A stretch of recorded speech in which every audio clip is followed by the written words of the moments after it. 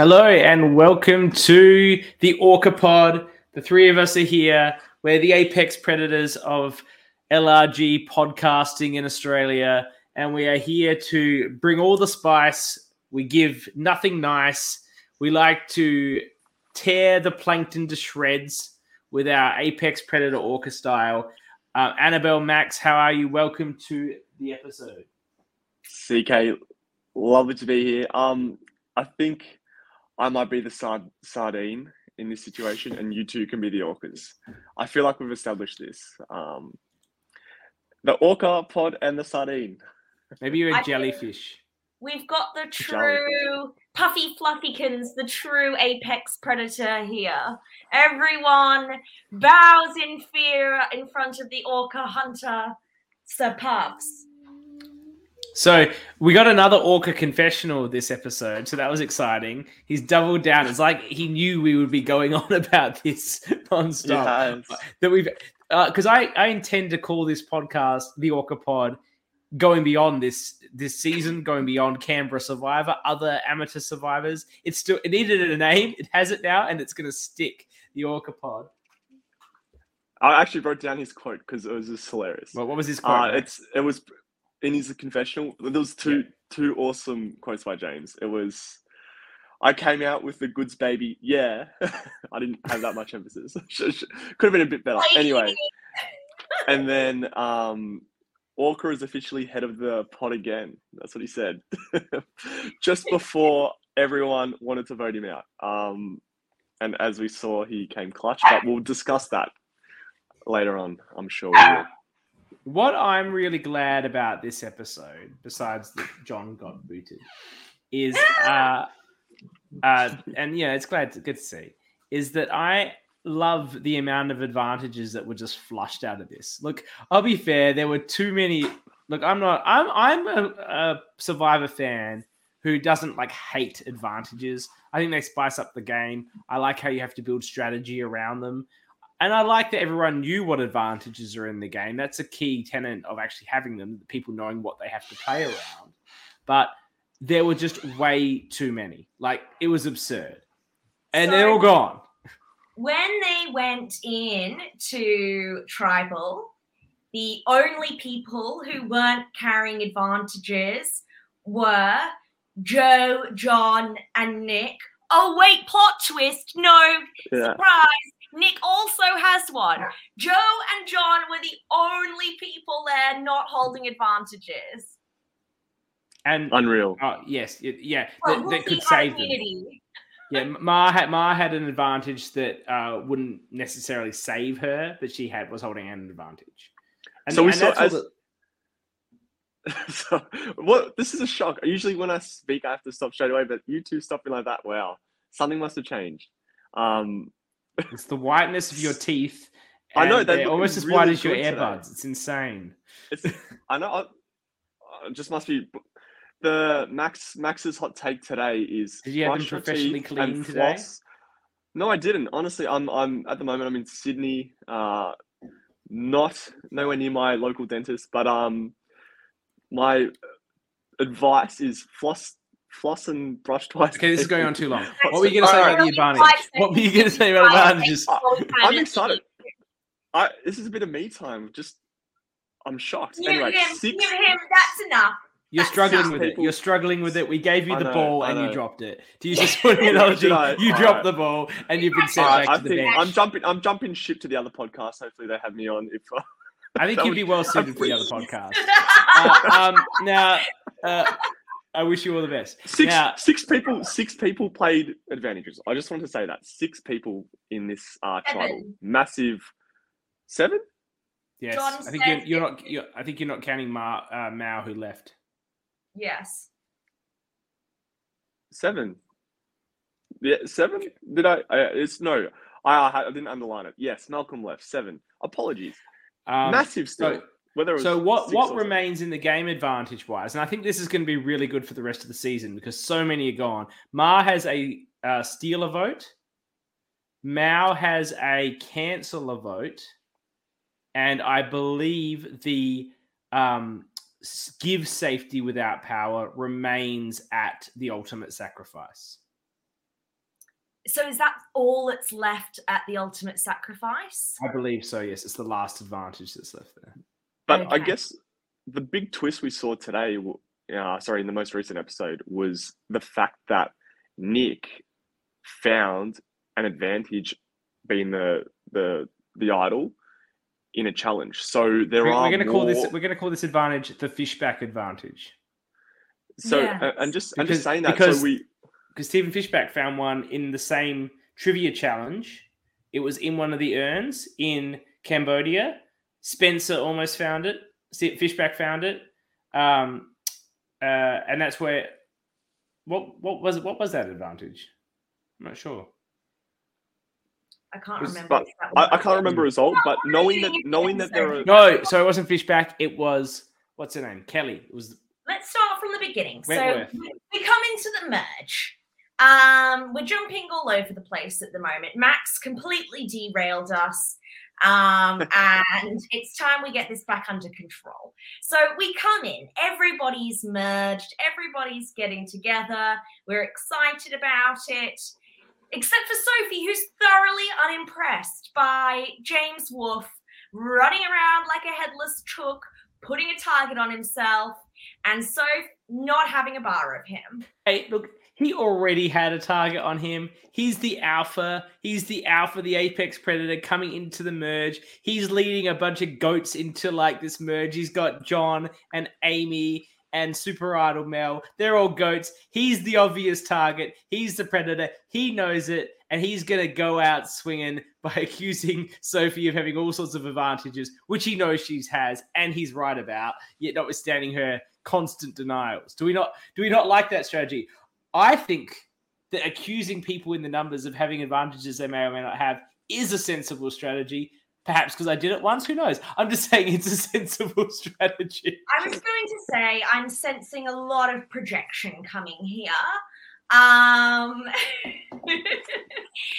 think Sophie's lie about not having an advantage despite very publicly having a disadvantage was a choice. And also, so many people have advantages. Like, everyone keeps saying having an advantage is a disadvantage. Not when, like, everybody in the fucking game has an advantage. Like, it completely negates the advantage as a disadvantage concept. I think if you ask John, being one of two people without an advantage today was definitely not an advantage. Correct, indeed. brutal. Yeah, so he accuses Sophie of having the idol because if Hayley had had it, she would have played it. No shit. You're right, James. It's a factual call. We agree with your assessment. Your detective work is sound. They also don't paint their flag, and I still don't think they got around to doing their flag at any point in this episode. I mean, Dan is going to be livid. There's no time when they're so busy running around throwing each other under the bus. I could barely keep up with it. So when you immediately start flipping on each other from the get-go, Anna's blabbing about everybody's advantages, possibly the only information or the only thing that Winyu had on top of Kubarang was knowing all of the different advantages that they had. Anna, never content just to, keep the numbers, decided instead that she wanted to sabotage her own tribe even more. Fortunately, there is somebody there who's managing to build relationships, and John manages to immediately build trust with Michael and Nick, and to the point where, and I thought this was actually incredibly impressive, John was so far down the list of who people wanted to target that not only was he the bottom of the list of orange, but there were actually people on purple that purple wanted to target before John, despite only having spent what could have been less than an hour with him. So I thought... You're absolutely right. But Mars running this tribe and this game, and they have a pre-game relationship. So I want to give credit to John because he is a great social player, and we know that. But do you not think that Mars' position of power and her vouching for him is a huge factor of why he was able to secure that position so quickly? It was CK, but when we look at who voted for who, it was Ma's vote against John that essentially sent him packing. No, he was gone. What do you mean? What vote? So It didn't matter. Everyone was immune. We can get to that later, but she didn't have anybody else to vote for. Only 3 people could be voted It's out. but One of them was Ma, one of them was John, one of them was Joe. But it's still, I'm just saying, it's how would you say John jumps in front of Joe in that position? No, I think yes, but before Ma voted, she didn't know that 5 idols were going to be played, so it's a bit hard to make. Yes, if she knew that was going to happen, she probably would have put her vote on Joe, I think, but no one knew what was going to happen. Like, that was a lot of idols. No one expected that many idols. That got out of control. But I'm glad it happened. I'm glad they're all out of the game. I think that from here it can be really interesting. And the advantages remaining are more subtle and can be used in interesting ways. I wonder what would have happened if Mel hadn't left that tribal. Mal, yes. I think he goes. I think Mal goes. You think goes? I think he goes. There was a few, that tribal, a few, like even Michael playing that idol for himself. I'm not sure if he felt really comfortable or he felt safe. I'm sure his name was as we saw was being thrown around, but I think who played it first? Who went first? Well, firstly, Mao was the target, and then he goes right. So now everyone's out for themselves. Like, was my name mentioned besides Malcolm's? Yes. Now I'm worried if I've got an idol, right? Plus, Michael's can only be played here in Final 5. So if you think you're in danger, just go for it. Only half of these people are making it to 5. Like, it's a bigger deal for Anna to play it because she could have used it later. But, she had to do it as well. So I guess if we're already jumping to this point. We're going to jump. If we're going to jump to this point, James Wolfe actually successfully pulled off the minority vote that he was talking to Anna about. So he had successfully managed to get it split, where it was 3 on Michael, 3 on Mel playing her super idol, 1 on Anna, 2 on John, which meant that Anna didn't have to play her idol.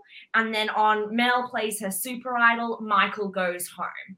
What unfortunately happened for James is that Nick immediately went and blabbed to Michael so that Michael knew to play his legacy idol. Now, Michael actually plays his idol third. So first of all, Anna gets up and even though she didn't need to, plays her idol, has a little cry about how everyone's telling her what to do. Plot twist, idiots, because all of your ideas suck. Nick gets up and plays his legacy idol. Then Michael plays his idol at this point. At this point, everyone's playing idols. He knows that Mel's going to play her super idol too. And then Sophie comes in and plays her soon-to-expire idol. So I don't know if... Did Sophie's last another tribal? Yeah, that she didn't need to play it this round. I felt she could have held off. But God, the ovaries it would take to hold off playing an idol in that situation when so many people are immune. And it's not like she was immune from the conversation. James Wolfe had been attacking her verbally and throwing her out as a liar repeatedly for the whole time. Like, with that, she could be a target. Like, she's not going to get majority votes, but she could cop 1 or 2. Yeah, and that's what Sophie said, not where James came from. You could cop 1 or 2. James could be voting for you. And that could have been enough in that situation. So I fully respect her. With only 1 more tribal to go where it would have been available, I respect that choice. I want to jump back a bit to Nick. What about Nick playing his idol? Yeah. Well, John just tried to get everyone to vote for him, right, in a public statement. Plus, Nick was being such a snake this episode. I loved it. He fully, he roped Malcolm in to flipping to the oranges, not the other way around. And then he immediately goes to the purples and says, Malcolm wants to flip to the oranges. And I told him I would, but I'm not going to. That is not what happened. He lured Malcolm into saying he'd do it and then just turned on him. So he was being full snake. I love it. I absolutely love the snake. But when you're doing snaky things like that, and then John calls you out for it, you're playing that idol. Nick has been. It would be remiss of me to go in on Anna and not go in on Nick. He has been an absolute hot mess this season. And it is virtuous that that he's first of all so tight with Ma, and also that they haven't had to go to tribal that many times. Because I feel like he's successfully brought as much attention to himself on Kuberang as James was on Winyu. And at least for all of his hot messness, James is playing quite strategically, is able to guide votes, is kind of in control of where things are going. Nick is, I don't even know what's going on with Nick. The thing, I agree, though I feel if we're comparing the apex predators here, I feel the snake and the orca. I feel that Nick has a better way of persuading people to see it his way. Now, James has all the right moves, like his strategy that he wanted to do, including, most importantly, getting Anna to play her idol for Mel so that they didn't have to use the super idol, and to build trust again between the oranges, is actually just like an incredible move. But he talks to her like she's a fucking chess piece that's not moving in the way he wants. Now, I agree, she's being annoying, but does he want her to do what he wants or not? He's just sort of like coming at her aggressively. And to be honest, I understand, James. This is a stressful game, and when morons won't do what you want, when it's clearly the right move, it's very difficult to just massage them into the situation. So I get it, because you don't have time. I respect it. I know how it feels. But that's a weakness in a game like this. You don't agree, Annabelle? You're giving me faces. I feel that the edit, and by the edit I mean Dan, has been very generous in the Anna is a victim of mansplaining and being the sweet, quiet girl who doesn't get hurt. Anna has been given a lot of talk space by her allies. Anna has been given a lot of space by new people on Kuberang who are potentially happy to work with her.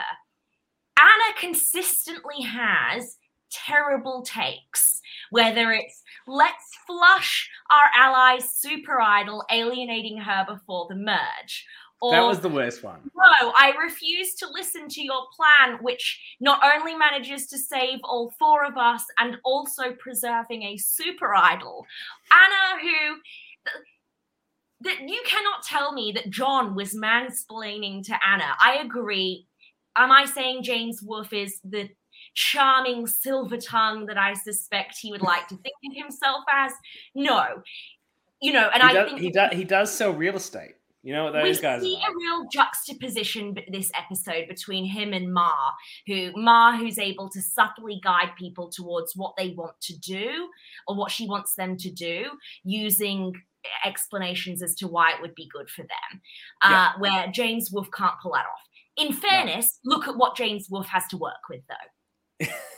Can I just say, while we bring up Ma, she was incredible. She continues to be incredible. She's incredible in this episode. She's controlling everything. No one's targeting her. I've decided we should give her a nickname. She should be the Godmother, but we're not going to go with the Godmother. We're going to go with the Godmother in Spanish, which is La Madrina. La Madrina. La Madrina. Just that's like Eclipse, they went with Eclipse. Spanish is fancy. Eclipse is not. English is not. So we're going to go with La Madrina for Ma. La Madrina. I love it. And I love Josh's take. It is former host Josh Petey is watching us today, and he thinks the Anna Mel rivalry needs to be seen another scene. It's so good. Yeah, I think that's like a Max take. That's like warm. I'm not that into it. Oh, don't need to do just like that. You now have some allocated speaking time to give your opinions. Should I just talk about Yes, I think we do need more time for my opinions. I think we do. Okay, shall I continue? All right. You've got to continue anyway, so go ahead. No. Warm us up, mate. Let's talk about. All right. What did you guys think of the folklore challenge being the merge challenge? Do you feel like it was a good choice, bad choice, good challenge, bad challenge? What do you guys think before I have my lukewarm take on this one? I loved it. I loved that it combined memory with cardiovascular fitness. I thought it was awesome that James managed to keep up with Michael and Mar even when they were working together, you know, and it just showed that having both a sharp memory, he clearly wasn't a stoner in high school, and also being equally fit to Michael was a real help there. I do like it as a challenge. I think it gives people, if you're fit, fitness is the key, but you know, everyone can run. It doesn't require balance or throwing things at something. Like either you're fit or you're not. If you can run, you can't. Like it's and everyone has a brain. And so how good were you at reading comprehension? Like I think it's a really good challenge for fairness in terms of who can do what. I sort of prefer an endurance challenge for the first one of the merge. Generally speaking, I feel like it's who wants it the most. But what worked very well for this episode was it was so clear that even though they made it clear in the edit, it was always going to be obvious that James was in trouble, and then James won. So, and you were following his journey, and then the others were teaming up on him. And you're like, whatever you thought of him to this point, you're like, well, fuck all them. They're just teaming up on him. Go, James, win this fucking challenge. Yeah. Don't make this an easy boot. Otherwise, it's going to be a boring episode. They're all voting for you. Like, if he doesn't win that, he just goes, and all that gets flushed is the orange idols, and we're stuck with like a bazillion other idols still in the game. So it was the best outcome for the show, and you knew that as the viewer. So it was really exciting to watch him go and how close it was. Like Michael was right there. So I think it was very good in that way. And even that edit of the challenge where they had the answers in the top right of the screen, just it was done really well. Just the way this is Max's talking time. Let him have his 5 minutes. Thanks. I've only got 30 seconds left, CK. Just the way the viewers got to see the answers, because when the information was read out, I forgot like straight away. So I would have struggled with that challenge. Probably would have done well physically, but not just over the excitement of it. Probably not. But just giving the reminder to the viewers of the answers, and also how it allowed for a bit of collusion with the helping out of answers. It just adds an extra dynamic, which makes it fun. On that, Josh PD wants their thoughts on players helping each other in the challenge. You said it's fun. I liked it. I liked it because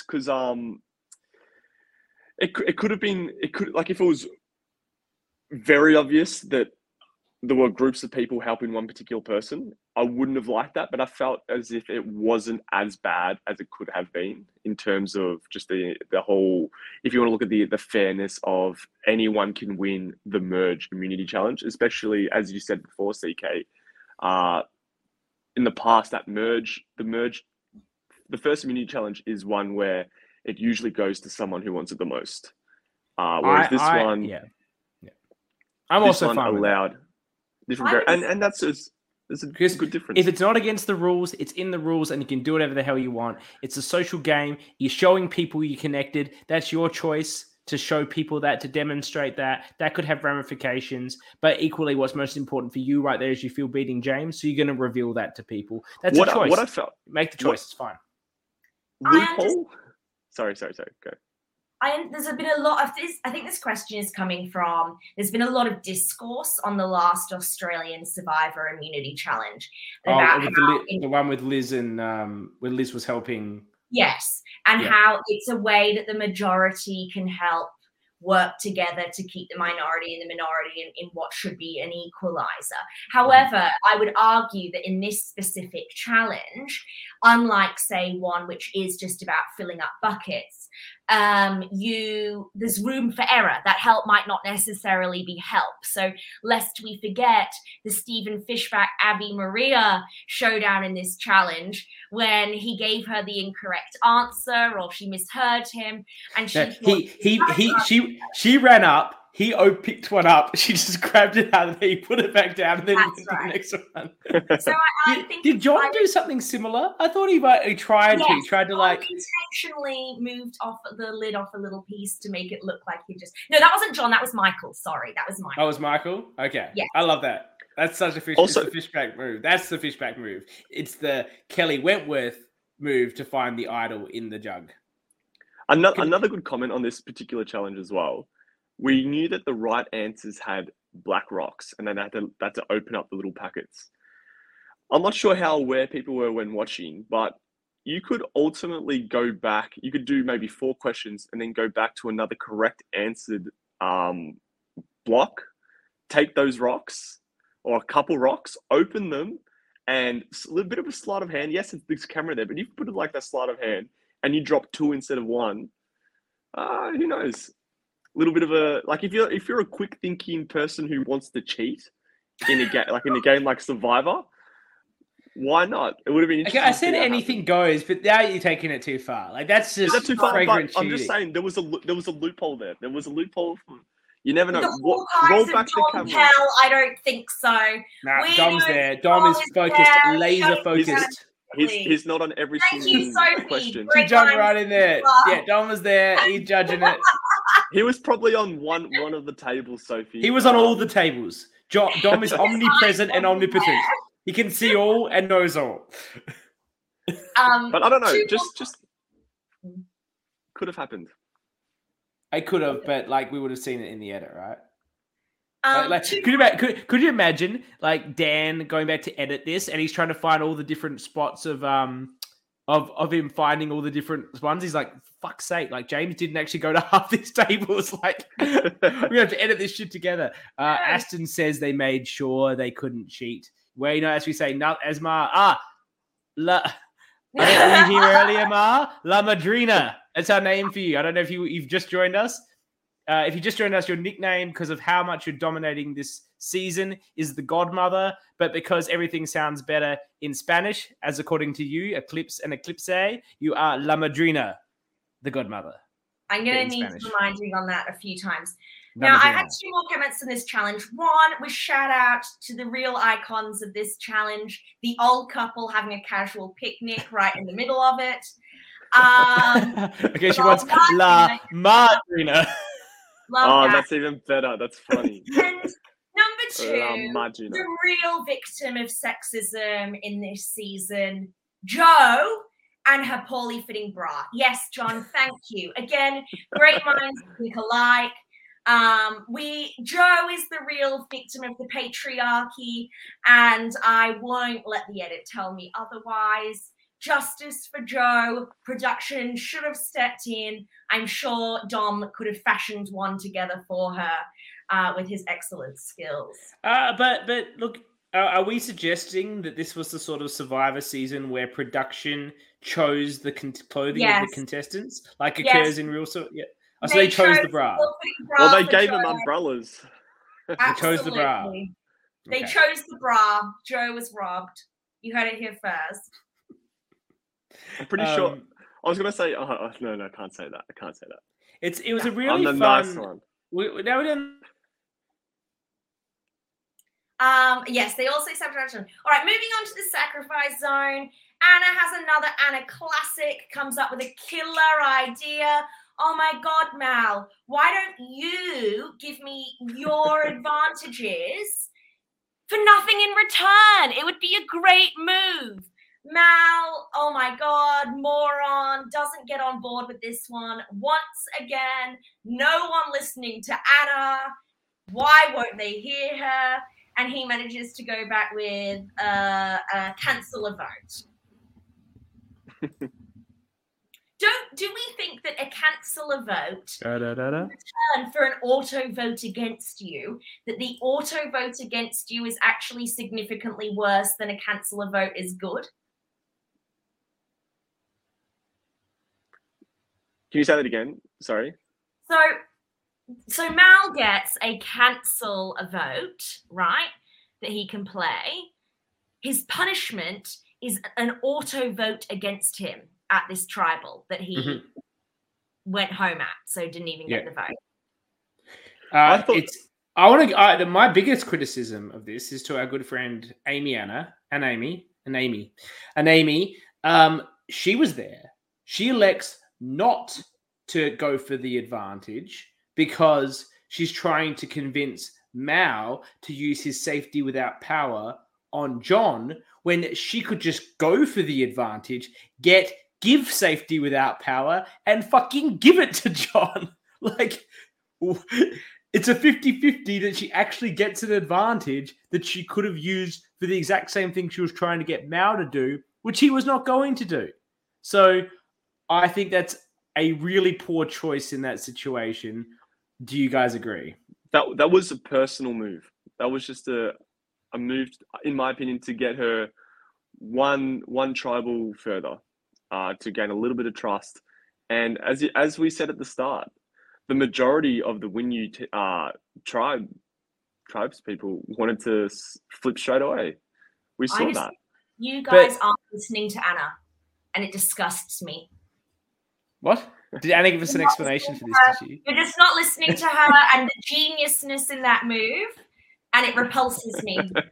I don't think a single I know you're joking and it's hilarious, but I don't think a single person in this game who has given away the advantage opportunity has had it paid back to them in any material way.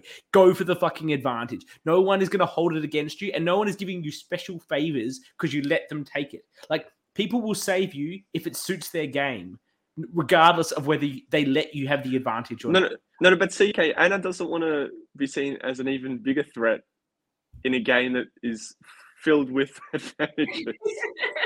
Let's get real. So don't hold the only advantage. There were two advantages left. They're both minor, and one of them was exactly what she wanted and could have used to save John, and then all 4 oranges would be fine. All 4 of them. Mm. So then who goes in that situation? Let's just play this game. So he already had safety without power. He just didn't have, it's the canceller vote. Yes, but the other thing he could have chosen, there's 2 remaining, is the give safety without power. Oh, yeah. So you can send someone away. You can't send yourself. Yeah, she could have, I know, anyway. Yeah. So it's all good in hindsight.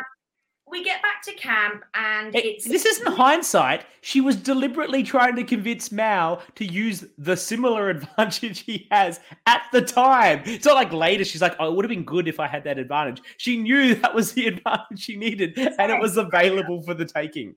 It's a head scratcher. But again, if we all listen to her, maybe we'd be a bit brighter. I think she's going to the end. I think she's going to be at the end. This is a winner's edit, Annabelle. No, she's not going to win. She's not going to win, but she's going to be there at the end, I reckon. It's a winner's edit. We get back to camp, and it's immediately and bleedingly obvious to everybody there that I don't know why, but James is simping hard for Anna, and those 2 are a tight duo. Nick picks up on this. Mel picks up on this and immediately ditches James as an ally. And Mal identifies this, and now Mal and Nick start to think, what if we started working with James and Anna? And by starts to think, you mean Nick just gets Malcolm to admit that he would do it and then goes and tells everyone that Malcolm's ready to flip. Clearly,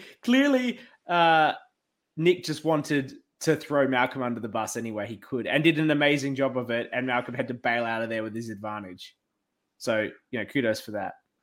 Before that, Shada's asked if there's a showmance in this game. I think that'd be a spoiler, so we're not going to reveal that. I would say there is a showmance, and it's between Anna and a lack of common sense. Oh, jeez. Oh my God, I can't wait till Anna's on this, but, when she wins the game, do we really giving it back to you? I think she's going to the end. This is the way Dan and Liv want to edit her as the winner, so we'll see. We'll see when she's here in the last episode that we ever do, and she's there being "I told you so." It's gonna make a good episode. It's gonna make for some absolute drama, just so like last week's Banfield podcast. If you guys who haven't watched it yet or listened to it, I suggest you do, because there was some tea spilled, and if you don't know what it is, the Banfield podcast is a wonderful one. If you're just feeling like you sometimes in life you just feel so happy, you're just so happy, everything's going right, your job's great, your love life's great, your friends are great, everything's just really good, and you're like, I feel too happy. I want to feel sad. Sometimes you could listen to some sad music, or you could just go listen to Banfield talk about his Survivor experience, and you will appropriately bring down your level of happiness to a more moderate level with the level of despair coming out of that man's mouth. I haven't recovered yet. It's been a week, and I feel like I should have taken tonight off just as a mental an health incredibly break, sad podcast break, but no. And we lost John, even worse, so it sucks. We just got two shots, and I'm feeling a bit low with this one. Two I'm old glad times. we lost John. He's just a cocky bastard. It's No, time for him to go. I like. He's watching, and we'll see his. And we know, later. and okay. Here's a little. Okay, let's. Are we ready? Do you want to talk more about this? Or we cover everything? Well, the one last thing I wanted to say is: does Mal give Anna the canceller vote, or does he just show it to her? I think he gave it to her, but we didn't see her giving it back, and then he had it back. So that's some poor editing, Dan. Yeah. The editing was. What do you guys think in terms of rating this episode? Would this be up there with, if not the best episode, or probably potentially top 2? Or are we calling it too early? The first half was pretty dull. Going on. The first half was a bit dull because you sort of just knew James was going to go. And then, John, you're going to be on the show in like 5 seconds. You can tell us like in person. You don't need to put 2 comments there. We'll go into that when he comes back, all right? Okay, that's a good explanation that you can give when you come on the show, John. What about? I'm going to re-question it in terms of the live reality games that we have out on YouTube, the Australian state versions. Was this one of the best tribal councils we've seen on camera? Well, it depends if you just like advantage get-ins. Yeah, like, I don't know. I feel like I'm making a. If we could have had a minority split vote, like James had set it up to be, up against Ma, rallying all of the votes against Mal, and watched how that played out, then yes, I think this could have been a real top tier episode. But because 7 advantages were played, and essentially the only person left without one gets the boot, I think that's what kind of stopped this one from making a top 5. Yeah, and if someone like shocking had gone out because of all the advantages, like let's say La Madrina gets blindsided because of it all, that would suck because she's really great on it, but that would be amazing. But John was just like the default target anyway. So like all that advantage for nothing, no outcome, and it just felt like he was a bit of a dead duck in that situation. The thing that people that know John will know is that he fucking hates Survivor advantages. He hates advantage get-ins. When he's involved in an LRG, putting it together, the last thing... So John and I, as long with Josh Peterson, who's been commenting, and Vince, who used to be on this show with Josh, were put sort of in charge of coming up with and then putting to the committee the sort of advantages we would have in Melbourne Survivor 4. And I can tell you, John rallied against any suggestion of too many advantages. And I think we all know why now. He has PTSD from this vote out. Let's bring in, he's labeled himself the mayor of Ponderosa. Oh, man. He wasn't ready. He looked ready. Sorry. I hadn't charged my laptop yet, and then so I was like, oh shit. So then I had to move it to be charged. All right, John. Welcome to the show. You've been watching us. You've been commenting in the chat. Very important point there that I didn't raise. We asked what was going on in the edit. Malcolm had Safety Without Power. Then he gave it to Anema. And then how did it get back to Malcolm? Yeah, so I think Malcolm did actually trust. Malcolm actually really, really wanted to work with both Anna and I. And like he thought like he would have the numbers. And I think if maybe Anna and I had more trust that had been flushed down the toilet in the last round, I might have actually gone with it. But yeah, so Malcolm actually gave Anna the Safety Without Power to hold. But although we do know that like possession means like whoever holds it owns the idols or the advantage. But then when Malcolm started getting bad vibes from that tribal, when like the orca is running around everywhere coming up with different plans, even the orca's meant to be voting with Malcolm. Malcolm got a bit paranoid, and rightfully so, and then asked Anna for the Safety Without Power back, and that's when he played it. What did you think was going to happen before the advantage get in? What did you think the plan At what point? Because I feel like what goes in my head changed many times in that episode. Before it starts, you're walking into tribal council. It's before Malcolm uses his safety without power. Yeah. What did you think the plan was going to be? Did Wolfie split? Yeah. So I guess like going into the round, like I was like, yeah, it's definitely Wolfie because he's rubbed godmother Don Sophie up the wrong way. La Madrina. Yeah. No, more Sophie that he'd burnt. Whereas I had made really good relationships with everyone apart from Sophie because Sophie lives in Canberra, so she went home overnight, whereas the rest of us stayed overnight. So we weren't allowed to strategize. What was the sleep situation? Were you all in tents? Yeah, we all had tents. I was I wanted to. So I purposely didn't. I was fine from one. I don't have a tent, but then two, like I could have borrowed a tent, but I wanted to share a tent with someone from Purple, so I could try to build something overnight. So it was actually originally meant to be me, Michael, and Ma overnight, but then James also insisted on being there. So Michael spooned with Nick, while I was like the middle, shield cock blocking, James and Ma. But yeah, how big was this tent? Like a 2-person tent, or are we talking about a larger tent? Did you? Like a standard 3-person kind of tent. So like five people in the 3-person. No. Nick and Michael were in another tent. Okay. But yeah. So then, like, I knew it was gonna be James. So what you actually don't, it's not super obvious in the challenge, but you can see a little bit of it. Was I just knew like I don't need to win immunity as long as anyone but James like it's just not James. So I knowing that like Michael's probably the next fittest. Like John has a great yeah, like I guess like in terms of cardio, you have like Nick, James, and Michael are probably the 3 fittest cardio wise. So I actually followed Michael everywhere, and I told him all the answers. And that's he actually seen me several times running up later than Michael because I was very unfit at this point after COVID. But then I told him the answer. So we were Michael and James were actually at 7 all, but then Michael actually forgot which stations had been to, and on the last one he ran back to one he had already been to, and they wouldn't let him get that rock. So the cheating that wants to introduce was not available.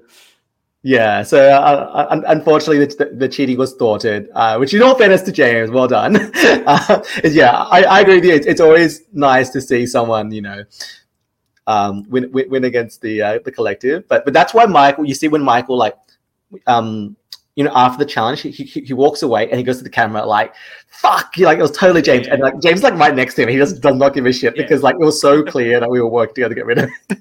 Yeah, it would have been an incredibly boring episode if James didn't win. Yeah. So it sort of saved the episode. But yeah, so like, at that point, I'm like, I'm fucked. There's like absolutely nothing I can do because like, it's 6 purple, 4 orange. Like as if you don't boot an orange first. Like why make it 5-4 when the tribe's fractured and then now like you're giving the oranges like the upper hand? Like it's better off to boot an orange. It's 6-3.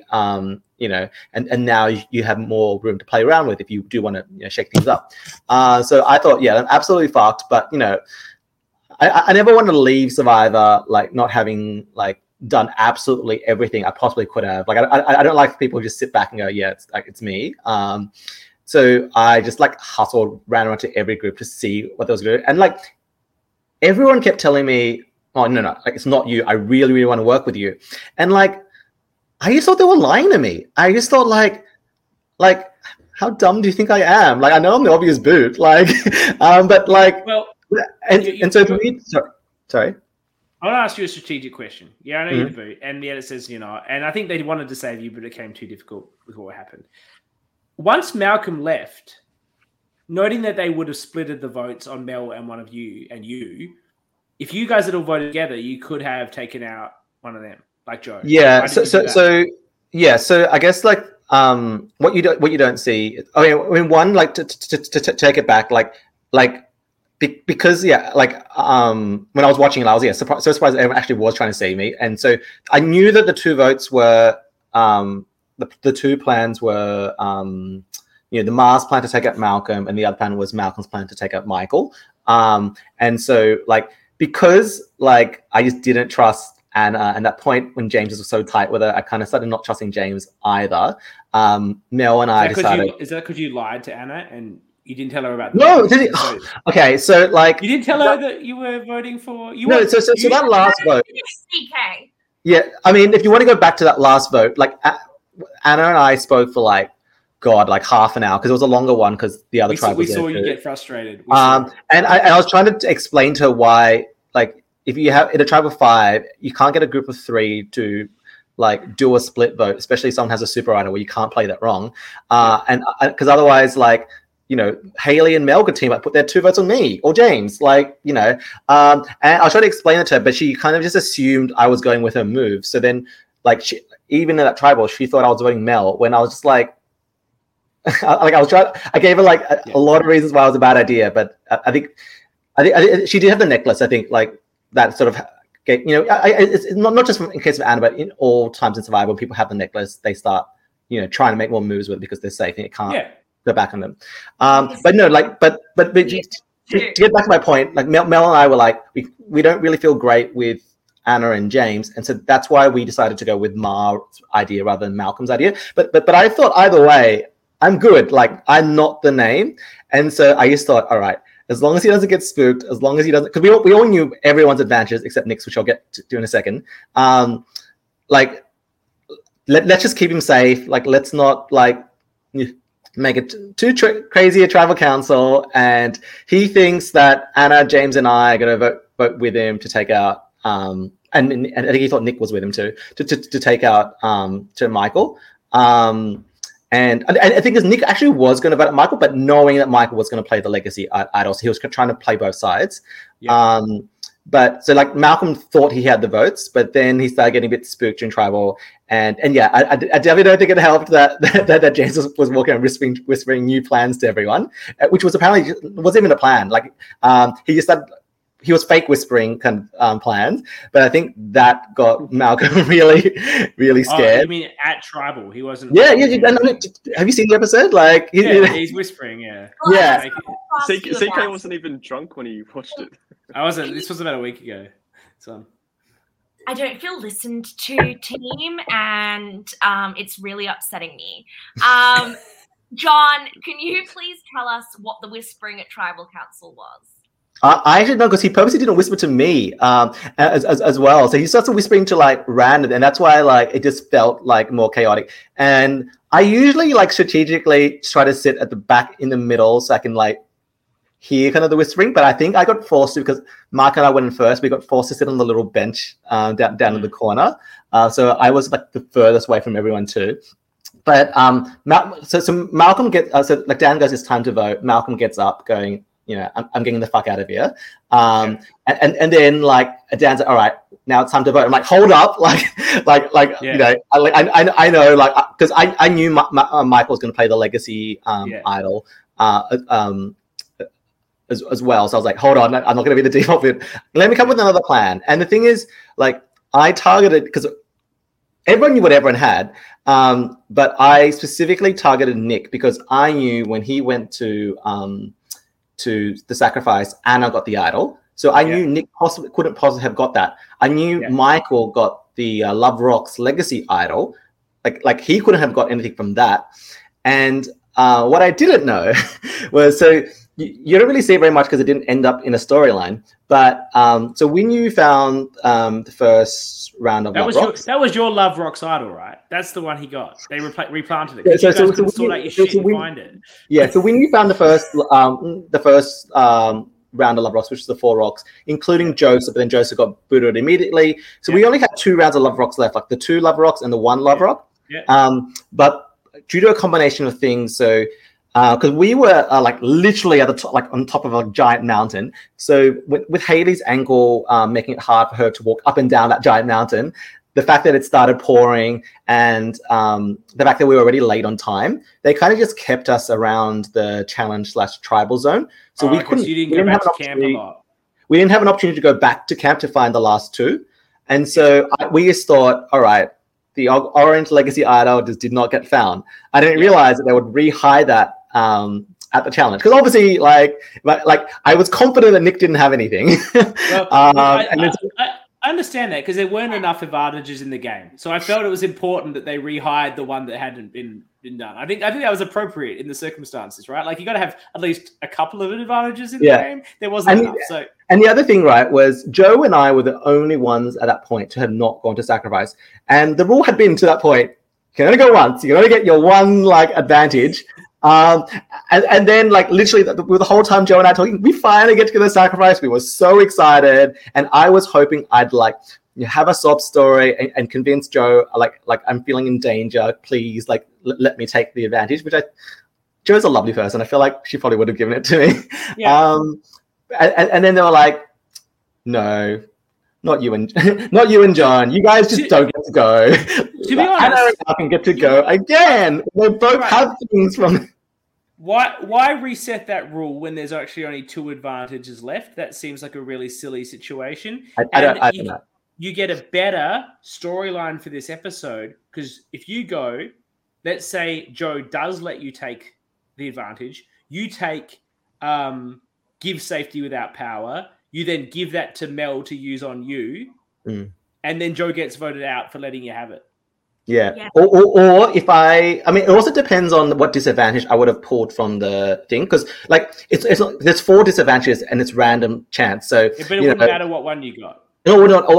I know, but like I guess like I'm saying, if I didn't pull the one that Malcolm got, which was that get a vote against you, which is like the worst one, you would be gone. You would have left. You wouldn't be at the tribal. Yeah. But what I mean is like even like the canceller vote would have been enough, because I only went home with 2 votes. You would have taken give safety without power. That's what you would have taken. Yeah, sure. But whatever it is, like I targeted Nick because I was so sure he didn't have anything, and when he stood up and was like, "Hold on," like whipped out the aisle, my heart just like sunk. And then Dan was like, for the 3rd time, like we have to vote. And at that point, like, I mean, if I had more time, I would have gone, all right, Joe's the only, I guess, and Ma are the only other options. Like Mel and I, let's vote Joe. But I wasn't even sitting next to Mel. Like this was the 3rd time Dan had said it's time to vote. Like, and I had already used my shot, like, and I had it fail spectacularly. So I really couldn't pull together a plan C like that late. But yeah, in hindsight, I probably got target Joe. But the other thing was, like, at that point, like, if I'm trying to get purple to flip on each other, like, I basically need to like give them a big incentive, right? They're not going to flip on the Purple Alliance to vote out Joe. They're going to flip on the Purple Alliance to take out one of their threats. You know how like Ma's been wanting to take out Malcolm the entire game. So like use opportunity to take out a big threat. Like that's the only incentive they would have to make a big move like that. But they would have to split 5-1 once Malcolm's gone. Now I appreciate you couldn't wrangle that at that time, but they would have to split 5-1. And they're not going to do that, right? Like. Yeah. And I think like the other thing is like, if Anna, James, I, and Mel were united 4, there's no way you weren't that. Anymore. We weren't. Like that was a problem, because like then it didn't matter where the votes went, how many eyes were played. Mel would just play the super idol on like the one that like got the votes. So if you want to know who you voted for, so at that point, like I kind of just thought like, I'm fucked. It's just between me and Mel, because I used to assume no one's going to vote on people like Nick, who've already put out their idol and stuff, or Anna, who said she's going to use it. So, like I just thought, all right, it's just like I didn't want to vote up, like be another pile on vote on Mel, and obviously I can't vote for myself, and I can't talk with anyone to any other name. So I just voted Michael, because that was the only other name that had been floating around, just on the slim chance he thought, all right, like I told people I'm going to use it, so I'm not going to use it. Like it was like a 1%, Hail Mary. But like, because I knew James and Anna, and meant to be Malcolm, but not Malcolm, were throwing their votes on Michael. So I thought my only shot, that's the only other name anyone has floated this entire like round, put it on Michael just in case he doesn't use it. So obviously if he didn't use it, then he has 3 votes. It would go home.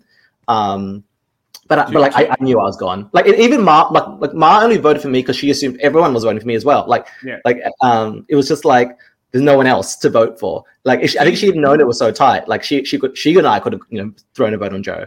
Dan and Liv were accepting idols before the votes are cast. You know, a bit of a Ben bomb situation. A lot of disputes in the survival. They weren't. No. They all played it afterwards. Nick revealed it. So to be honest, Nick probably could have like not played it and saved it because but then then everyone knows he's got it. And look, we all know Anna's situation, a disadvantage, and an advantage is a disadvantage. I don't think that's the case when everybody has an advantage. But after this tribal council, having the last immunity idol. Telling her what to do, listen to her. Having the last immunity idol, I think, would be a problem. And you can't just use it. Like, plus it's a legacy. So everyone's like, if I vote out Nick, maybe I get it. Like, I think once he was known to have it, he had to play it. The other thing that could have been really fun if Nick just kept it a secret. Because I'm just kind of curious to see I think I could have swayed like a couple of people like Mel or maybe someone else to try to vote for Nick, and then play the idol on cancel. Sophie's giving you a lot of shit here. She's like, didn't you just say you knew Michael was playing as idol? Why would you vote for him? No. So Michael was saying Joe was an open target. I feel like Sophie's like verbally kicking from the comments here, John.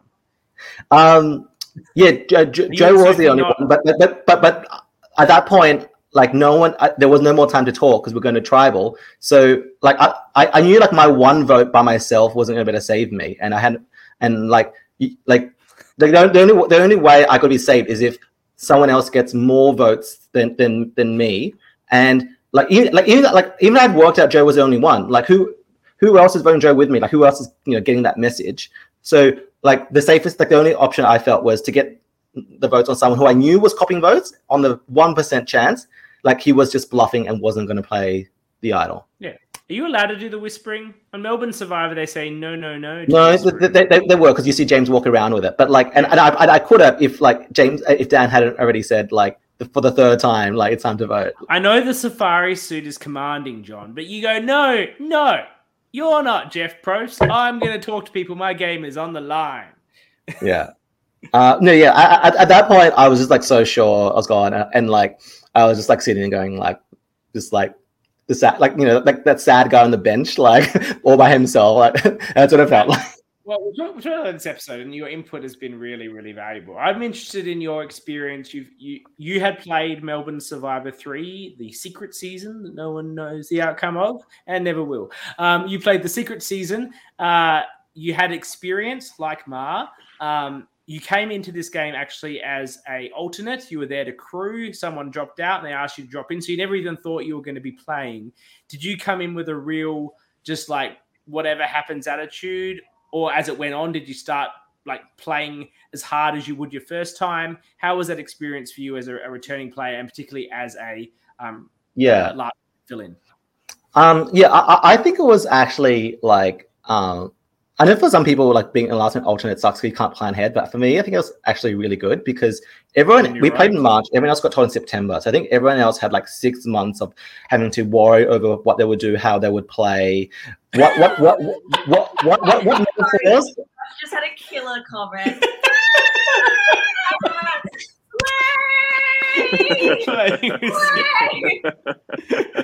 Oh my god! Yeah, so like James had 6 months to come up with that orca analogy, but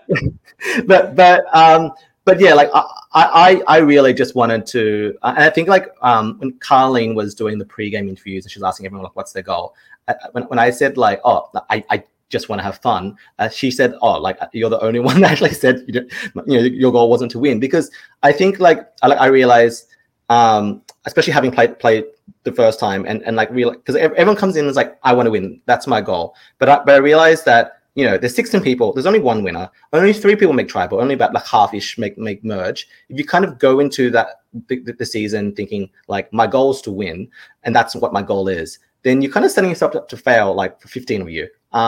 So I honestly, I just really wanted to have fun. And I was just really relaxed with it. I wanted to be a bit more villainous because I think the first time I was weren't villainous, but you weren't villainous. I mean, like the first time I was a bit more like anxious and neurotic. Was this time I was kind of like slagging everyone off on confessionals. I was like, I thought I actually thought maybe I potentially get a villainous edit for like voting out my like number one just before the merge, but then but then you never but then that storyline kind of never existed because the audience doesn't know like Haley and I are each other's number ones. How did you? You've got a toxic mansplainer in it. You're the ultimate villain.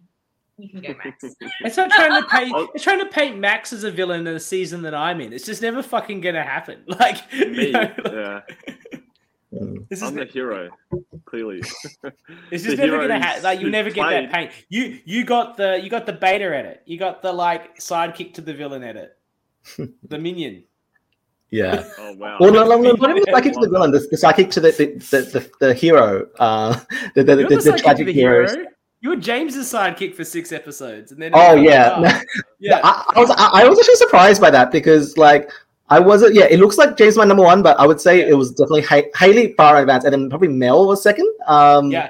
That became clear in this episode, but for 5 episodes, it looked like you and James were like this, and you were like his like sidekick, and you were just like, because I know that you came into Melbourne Survivor. This isn't a spoiler. With your plan to be to find the alpha and just sort of sit with him for a while and make him the target, and then you don't slide past. I'm like, oh, he's playing his like alpha slide target, like beta target. Well, like as you can see, the thing, like I mean, I guess James is the like self like titled alpha, but like I kind of knew the real alpha was Haley, so like I started up to her, but yeah, no, like my goal really was just have fun, and I think that could have also helped like when I went out in the way I did. That I was kind of like I think I was in shock for maybe a couple of minutes. I did my confessional with Matt Ching, and then I was just like, you know what? It's at this point it's like 8 a.m. in the morning. If I'm going to be upset about this, it's going to be a long day.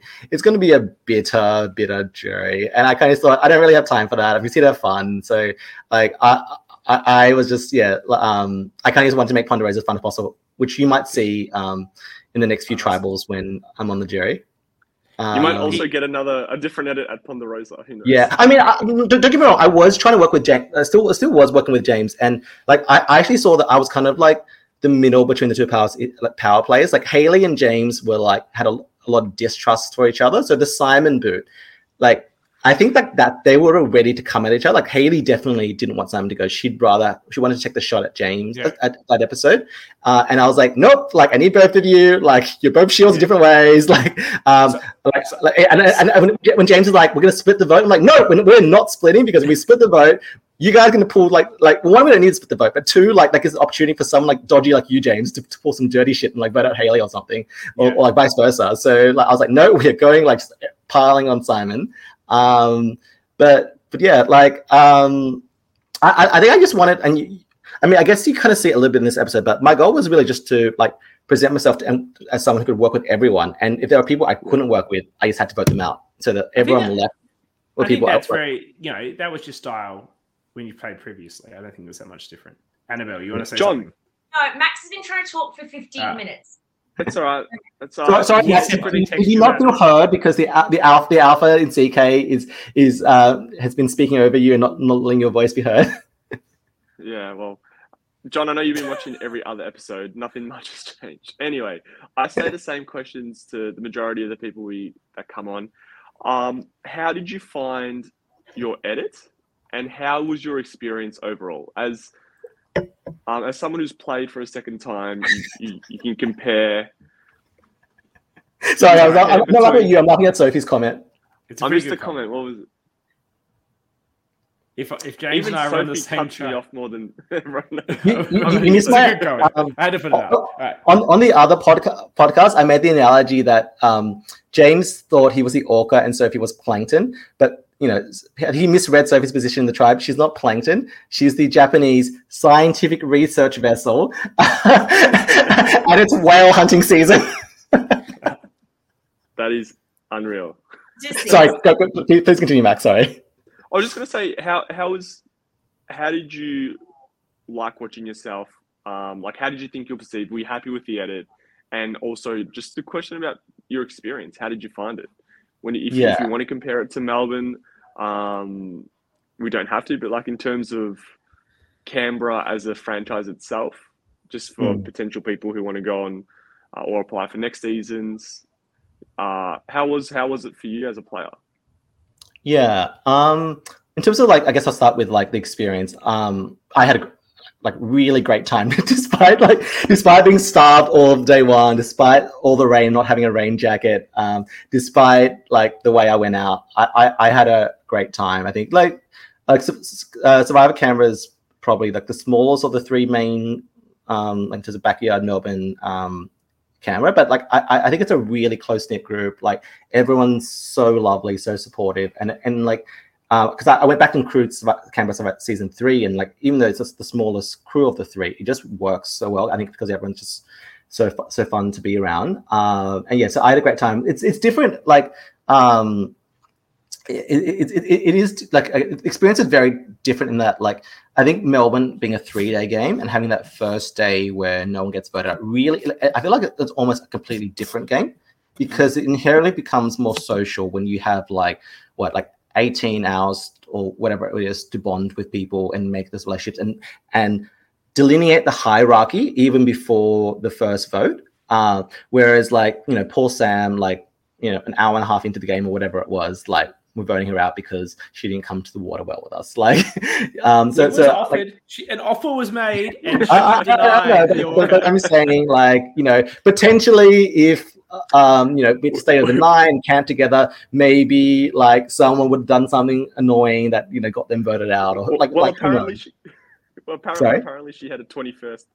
Apparently she had a 21st she did. So I don't think she was looking long term. I think. We knew that even before the game. So then I don't think I showed my voting confessional. I'm pretty sure I said, have fun at the party. I voted her out.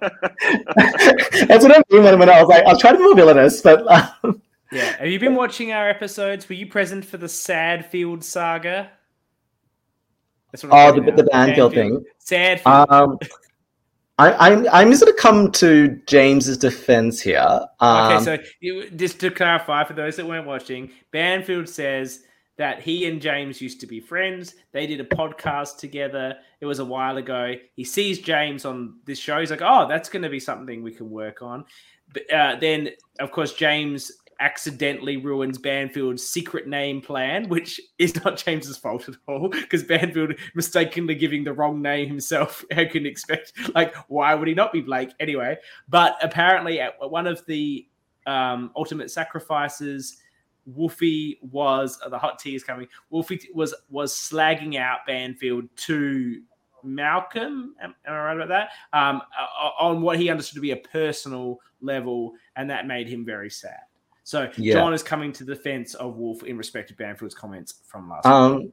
So first off, I actually found out that when you guys found out, because I missed Banfield's interview on the other podcast. So the first time I heard it was literally you guys hearing it. And then I was like, oh, that's news to me. And I wasn't involved in any way. So I guess I don't have any lived experience in this. So I don't want to invalidate how anyone felt. But my understanding is James doesn't remember anything he said. Malcolm doesn't remember anything he said. And Dan doesn't remember anything that was said, supposedly said in that interaction. And I feel knowing at least my read on someone like Malcolm is Malcolm's, an analyst. I feel he doesn't forget little things like this. I feel if he got told juicy information like that, he'd be thinking, going through his head immediately, what does this mean? How do I use this information? Malcolm just doesn't seem like someone where if that was something as juicy as was said, and I don't even know what was said, what Banfield has heard was said, I don't think it would just fly over Malcolm's head, but I could be very wrong.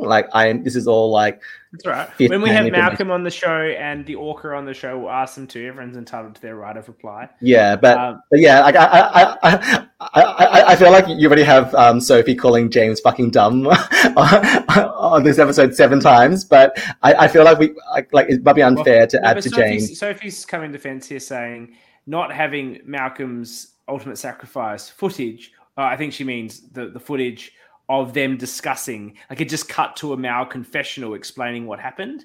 And she's saying because it didn't get to death. Release the secret tapes. Well, Sophie's saying it doesn't exist. But yeah, like I mean, yeah, I'm not sure what Banfield thought was said about him. But from to my understanding, no one else knows either. Okay. Well, it sounds like it's look. We'll get into it. You know, maybe when I get the orca on this show, I'll just have Banfield secretly drop in, and we can have like a Jerry Springer situation. Like Banfield's been listening in a. So Mal's putting it. That's putting it to bed. Look, James didn't slander at Sacrifice. He was there. He would know. Okay, Banfield. toxic rumor. Mal made up that Luffy was spreading toxic rumors about him and told Banfield to sow deceit and now has to cover his tracks. I don't think thought Malcolm's was going to the like last that guy. accusation. No, it's a joke, Mel. It's a joke, Mel. I don't think Mal's going to like that at all. But I am keeping my Jerry Springer moment. You know, Banfield's been listening in the back in a soundproof booth, and let's bring it in. He's been backstage the whole time, literally. Backstage. Yeah, I can actually do. There's actually a backstage down here. That's how. Yeah, this, look. Okay, look. I think we just have to hear when it says, and I think if you're listening, here's some more information on it. I think you probably need to go and speak to whomever told you this, and maybe just check where they got their facts from. Yeah. But we're going back to Max's question because I don't want to. I don't want to talk over Max and not let his voice be heard. Yeah, my experience was. It's about you tonight, John. It's about you. Yeah, but my experience was was amazing. And yeah, like I'm very grateful for Dan and Liv to let me have the opportunity, especially as an alternate. Yeah, I love Survivors. I'm always happy to play Survivor, even if I was first boot. The edit. I guess I guess everyone always feels like they're the heroes of their own stories, and with 16 people, the editors have to, I guess, make decisions about what stories get promoted and what stories don't. I mean, yeah, I feel like we always feel like there's a lot more that could be said. Yeah, I feel like a lot of I feel like I was playing a very strong game pre-merge on WinU, and I felt I didn't have that story. Like I didn't quite get, it wasn't quite clear who I was working with. My strategy for the game was, and yeah, it kind of felt like I was either like James's sidekick or just there to talk about Haley. But I kind of get why, because if you look at the way I went out, if Haley and I had swapped positions, because we could have if we did the split vote and then Haley and Mel voted me out. If someone who had the kind of hero fan favorite edit like Haley or Ma, if they got advantage to get it out because 7 people were immune, and the audience really cared about that person, really wanted that person to do well, I feel like there'd be maybe some backlash about how many advantages were in the game. But then that means people, because the advantages all come from the season's theme. So then if you don't like the advantages in the game, now it means you don't like the theme of the season. Which so I get that also puts the editors in a tough spot. And so I guess it's easier to, as a certain very astute Edgic reader has written, it's easier when John doesn't have a story and he's an afterthought in the edit. If people are more apathetic, then it becomes more of a fun episode where it's chaotic, lots of things are happening, and oops, John went. But it's okay. I guess the people on WinU kind of know I hadn't thought about you too much. I was making some jokes about you being the sidekick, and I hadn't thought about you that way, but I've been a bit hyper-focused on people like you and Ma, and maybe to a lesser extent Nick, people I actually have met in real life. And I guess when you're a bit more hyper-focused on those people, you think they're perhaps getting more of a story than what they actually were. But, it's the editing these things is difficult. And I like that I think there's too many advantages in this season, but I don't mind the concept of let's just throw every Survivor advantage that ever existed to a season and see what happens. It's an interesting concept, and I did a magnificent job with this season. As what happens with all these Survivors, the season 1 is like pretty amateur, and then season 2 is like a real step up, and this I think is a huge step up. And then I'm sure season 3, which I think they filmed like late last year or something, I'm sure that's like a whole new level up again, right? So it's a really impressive step up. And I think that, as I've said before, I think Liv and Dan are the best hosts in the business. Like they're so polished, and it's really I think it's important to also recognize, like Dan does all the editing by himself. It's like, you think about how many hours of like footage that we want every camera, and like unlike say the Backyard guys, like he doesn't have a degree in like film editing and stuff. So like and he gets out the season like really quickly. He got it out in under 12 months, which is as fast as any LRG is going to get it out. He's setting the standard. They do a great job. They're absolutely setting the standard at the moment. And as Mar just said here, they're elite level hosts. They are so polished, and not only are they both so polished in what they do in the challenges and the tribal council, in their delivery and their focus, but they also do it as the team, and that's really hard. Like to get that balance right, and they do it without talking over each other, without like coordinating. It's just a natural fit. Kyle and Brian do that, but I don't think they do that nearly as well as Liv and Dan do, in just being naturally a co-host situation, which is a bit tricky.